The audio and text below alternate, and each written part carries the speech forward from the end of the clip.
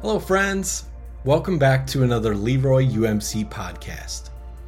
To help us continue to be the hands and feet of Christ, please consider tithing by going to leroyumc.org/giving. So this week is our second week in the new series titled Weird Worship. It's odd that we do so many things that are the same or repeat so much. We do it because worship is meant to ingrain in us the new words to shape our world. We hope that the words of worship stick with each of us so we can carry them with us and let them shape us throughout the week. Let's send it over to Pastor Matthias. One or two, or at the most three should speak, one at a time, and someone must interpret. If there is no interpreter, the speaker should be quiet in the church and speak to himself and to God. 2 or 3 prophets should speak, and the others should weigh carefully what is said. And if a revelation comes to someone who is sitting down, the first speaker should stop. For you can all prophesy in turn, so that everyone may be instructed and encouraged. The spirits of prophets are subject to the control of prophets. For God is not a God of disorder, but of peace, as in all the congregations of the Lord's people. Friends, the grass withers and the flower fades, but the word of our God stands forever. This is the word of the Lord. Thanks be to God. Holy God, once again we have gathered seeking words of grace and seeking words of new life, and so once again only your words will do. So may the words of my mouth and the meditations of all our hearts be acceptable in thy sight, Lord, our strength and our Redeemer. Amen. For about as long as the church has existed, Christians have debated a question that goes to the very core of the way we worship, namely, who has the authority to handle the Word of God? That is not a simple question to answer. Who has the right to read God's Word? Some scriptures are very simple, but some other scriptures are very complicated. Some scriptures can even be a bit dangerous at times. So do you let just anyone read God's words, or only those who have the proper training and knowledge? Who has the authority to interpret God's word? Unimaginable joy or unbearable suffering can come from the right or wrong interpretation. So whose job is it to apply the Bible? Who gets to explain the scriptures? Who has permission to stand up and say, this is the word of the Lord? Who has the authority to handle the words of God? By and large, throughout history, the majority of Christians have answered that question by dividing worship and dividing the church into 2 groups and trusting the Word of God to one of them. There are the ordained, consecrated priests who lead from the front, and the ordinary, unconsecrated laity who follow along from the pews. The ordained and the unordained, the priests and the laity, the leaders and the followers, the preachers and the listeners. From the Dark Ages to the nuclear age, that's historically what a lot of church traditions have often looked like. However, in the mid-1700s, the mid-18th century, a new movement started that tried taking a slightly different approach to that question. At first, it didn't look like much of a movement at all. It looked like more of a social gathering. Members of this new movement would still go to church on Sunday morning at the traditional church with the traditional worship and traditional priest. However, once a week, these folks would also gather together at somebody's house in a small group known as a class. Each class had about 10, maybe 12 people in it who knew each other very, very well. They kept their meetings strictly confidential, and every time that they met, they would gather together to pray together, to sing together, to check in with one another, and all together they'd handle the Word of God. Together they'd study a certain scripture passage. They'd encourage each other by sharing verses that they thought would be particularly helpful. They'd listen to short lessons that tried to apply a bit of God's Word to their lives better and better and in stronger and stronger ways. And this movement grew. In fact, it grew faster than anyone, even the founder, expected. It spread fast and in every direction, especially across the American frontier. Wherever a new frontier town was established, one of these classes was soon set up. Sometimes the class even started before the town was formally founded, as happened in a small place called Leroy on the plains of central Illinois. The movement grew and grew. People dove deeper and deeper into God's Word. And the most amazing thing about all of this is that nobody was ordained.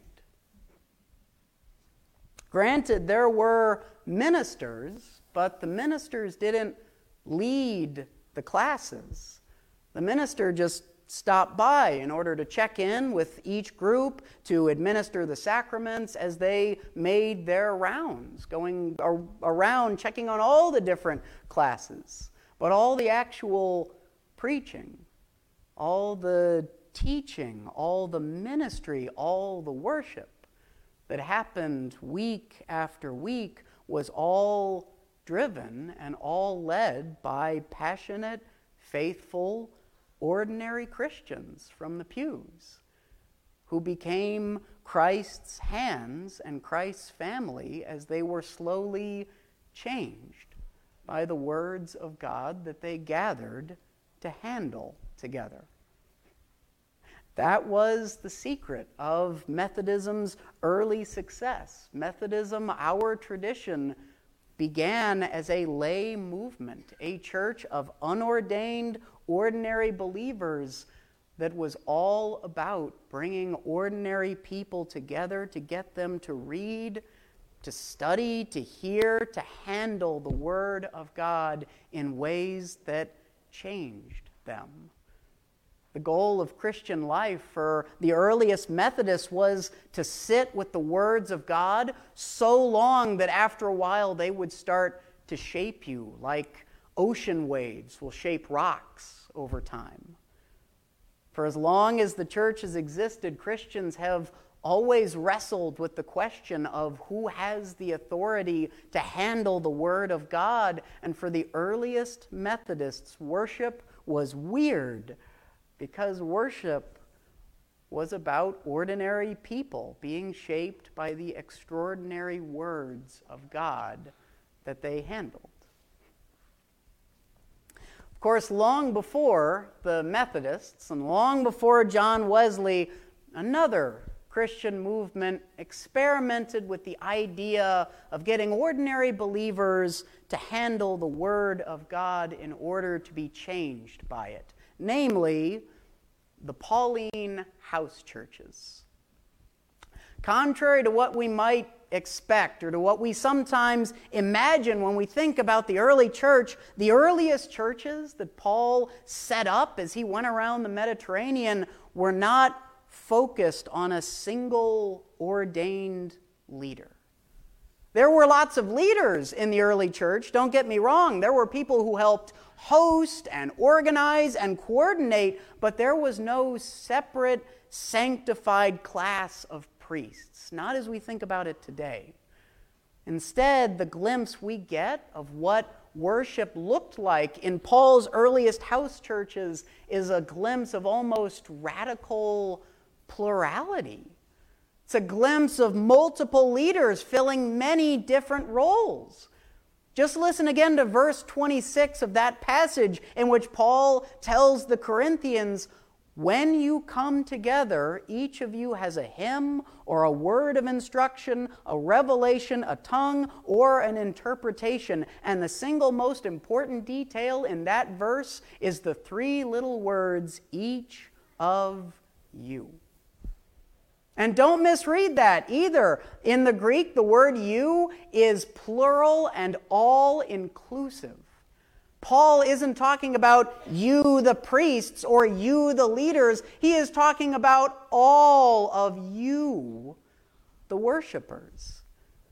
As strange as it might sound, there was no real division between the holy ordained and the ordinary laity in the earliest house churches. Instead, worship was something that every believer could and should participate in, because every believer was called to handle the Word of God in some way. That's another essential detail to pay attention to in that passage. Did anybody notice when that passage was read that all of the different roles and worship functions that Paul identifies all have something to do with handling the words of God, or with speaking God's words? Again, verse 26, whenever you come together, each of you has a hymn or a word of instruction, a revelation, a tongue, or an interpretation. Whether it came from singing the scriptures, from teaching a text, or interpreting a revelation, worship was always about the whole community sharing God's word and truth so that the church might be built up and so that all might be shaped by God's words as all handled them together. And that's still another essential thing to notice. All of this happens, Paul says, when you come together. Yes, some scriptures are simple and some scriptures are complicated. And yes, incredible joy or incredible suffering can come from the right or wrong interpretation, but it was by studying, by hearing, by listening, by wrestling with the text with others, with other views and other ideas, and wrestling with the text as brothers and sisters who loved each other, that together they heard God's words of grace spoken. Worship was not a private, isolated experience in the early church, but worship in Corinth was about being a part of a community of truth tellers, of active believers, of brothers and sisters, of men and women who act, look, and speak differently because they have been remade by a different set of words than any that you will hear out in the world. And even though things have certainly changed over the centuries, even though worship looks a bit different than it did for Paul or for John Wesley and the early Methodists, the good news is that the one thing that has not changed is that worship is still about being shaped by the words of God, because worship is not about the ordained. It's about each of you. We may not prophesy or speak in tongues like our earliest brothers and sisters in Corinth, but worship is still when we handle God's words together in ways that shape us. Just think about the words that we use every Sunday morning. Have you ever noticed how we tend to repeat some of the exact same things every single Sunday? We pray the same church prayer, same Lord's Prayer, same scriptural prayer, prayer of illumination. And for almost 4 years, every Sunday, we all sang the exact same response, "Lead me, Lord." And that's not an accident, but we repeat so much because those aren't just any words that we repeat every Sunday, but those are almost all God's words. The scripture prayer, "The grass withers and the flower fades, but the word of our God stands forever," that's Isaiah 48. The prayer of illumination, may the words of my mouth and the meditations of all our hearts, that's Psalm 19:14. Even some of the new responses that we've worked in Christ the Word became flesh and dwelled among us. That's John 1, and there's a lot more if you sat and picked apart the service. Each time we worship, we handle the words of God together in our prayers, in our words, in our responses, and in ways that over time help those words imprint on you, shape you, mold you, and leave you with a few verses, a few prayers, a few responses that you can always pray or sing, or even just say to yourself anytime throughout the week, whatever happens. It's so that no matter what happens in your week or in your life, you will always have at least a few words of God to keep you fixed on God's words of new life.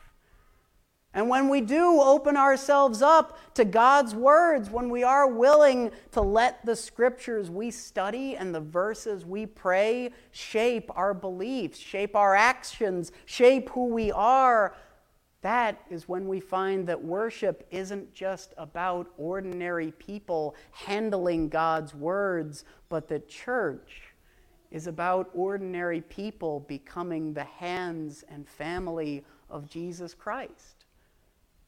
That's the miraculous thing, not just about the strange stuff that we do Sunday morning, but about the strange things we do every single week. We may not meet in frontier chapels or in meeting houses, but like our earliest Methodist brothers and sisters, worship is still led primarily not by the sage on the stage, but by all of you. I might speak for the longest amount of time Sunday morning in worship, but we only have a worship service because we have Jared leading music, Scott correcting audio, Kathy, Cassie, Annie, and Caitlin singing, Colin, Carla, Dave playing, Harry, Jace, and Rick running slides, Sue and Catherine running the camera, not to mention we have the Suitors, the Quinns, the McClellans, the Steins, the Taylors as ushers, Rosemary and Barb and others going out of their way to set up fellowship time. We have Sunday school teachers, finance counters, and Jerry and Joyce preparing the sanctuary before any of us have even set foot in it. Worship does not happen because of a single priest, but because of you. And the exact same thing could be said about all of our ministries, all the ways that we reach out. Worship without walls, Feed My Sheep, Peace Meals, The Great Banquet, the Boy Scouts, Adult Sunday School, Mercy Ministry, Methodist Men, Hope Circle, not to mention the dozens of small groups where ordinary men and women still gather together to handle God's Word together and walk together. And all of it is led, organized, and driven not by the set-apart ordained, but by ordinary men and women from the pews who have heard God's word and God's call to become Christ's hands and Christ's family in some way. That's the beautiful thing about this church family, and the thing that we not only get to hear about, but the thing that we get to be a part of. A lot has changed over the centuries, and a lot will go on changing in all the years to come. But from Corinth to Leroy, the good news is the church is not about the ordained, consecrated priests and ministers, but as Paul observed, church is about each of you coming together. It's about the gifts that God has given you. It's about the passion that God has stirred up in you. It's about all the service God has equipped you for. It's about all the ways that you let God turn you into Christ's hands when you sit with the words that God has spoken to you. Methodism has from the very beginning been a movement, a church driven primarily by ordinary Christians, because Methodism has always been a church that knows that anyone can become the hands and family of Jesus Christ. All it takes is a willingness to come together and let God make you into something new with God's new words of new life. Leroy UMC is not the body of Christ because it's the church of Matthias or Eric or Mary Louise or Brent or Marvin or anyone else. Leroy UMC is the body of Christ because of each of you and your willingness to handle God's word every time we worship, and willingness to let that word remake you into the hands and family of Jesus Christ every Sunday, every week, every day. For as long as the church has existed, Christians have always wrestled with that question at the center of the way we worship. Who has the authority to handle the Word of God? And while things will always change, the miracle is that from Corinthian house churches to Methodist meeting houses, God's Word is something that we are all called to handle together, because Christ's family and Christ's hands is something that we are all called to become together. So may we always hear that call. May we always handle words with grace, and may you always be the body. And thanks be to God for it. Amen. Friends, please pray with me.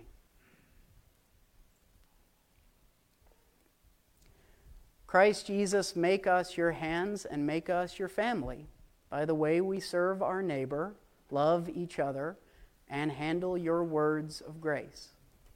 Christ, come and find us in this church, and like so many who have come before us, may you weave our lives together and make us into your body. Christ, change and prepare us to be your hands, your feet, your family in all the ways that you have planned. And in whatever comes, Lord, may you never stop bringing us back to your words and your life. In Christ's name we pray. Amen. Again, we want to thank you so much for joining us today. I hope that you are blessed and that you are a blessing. Go in peace.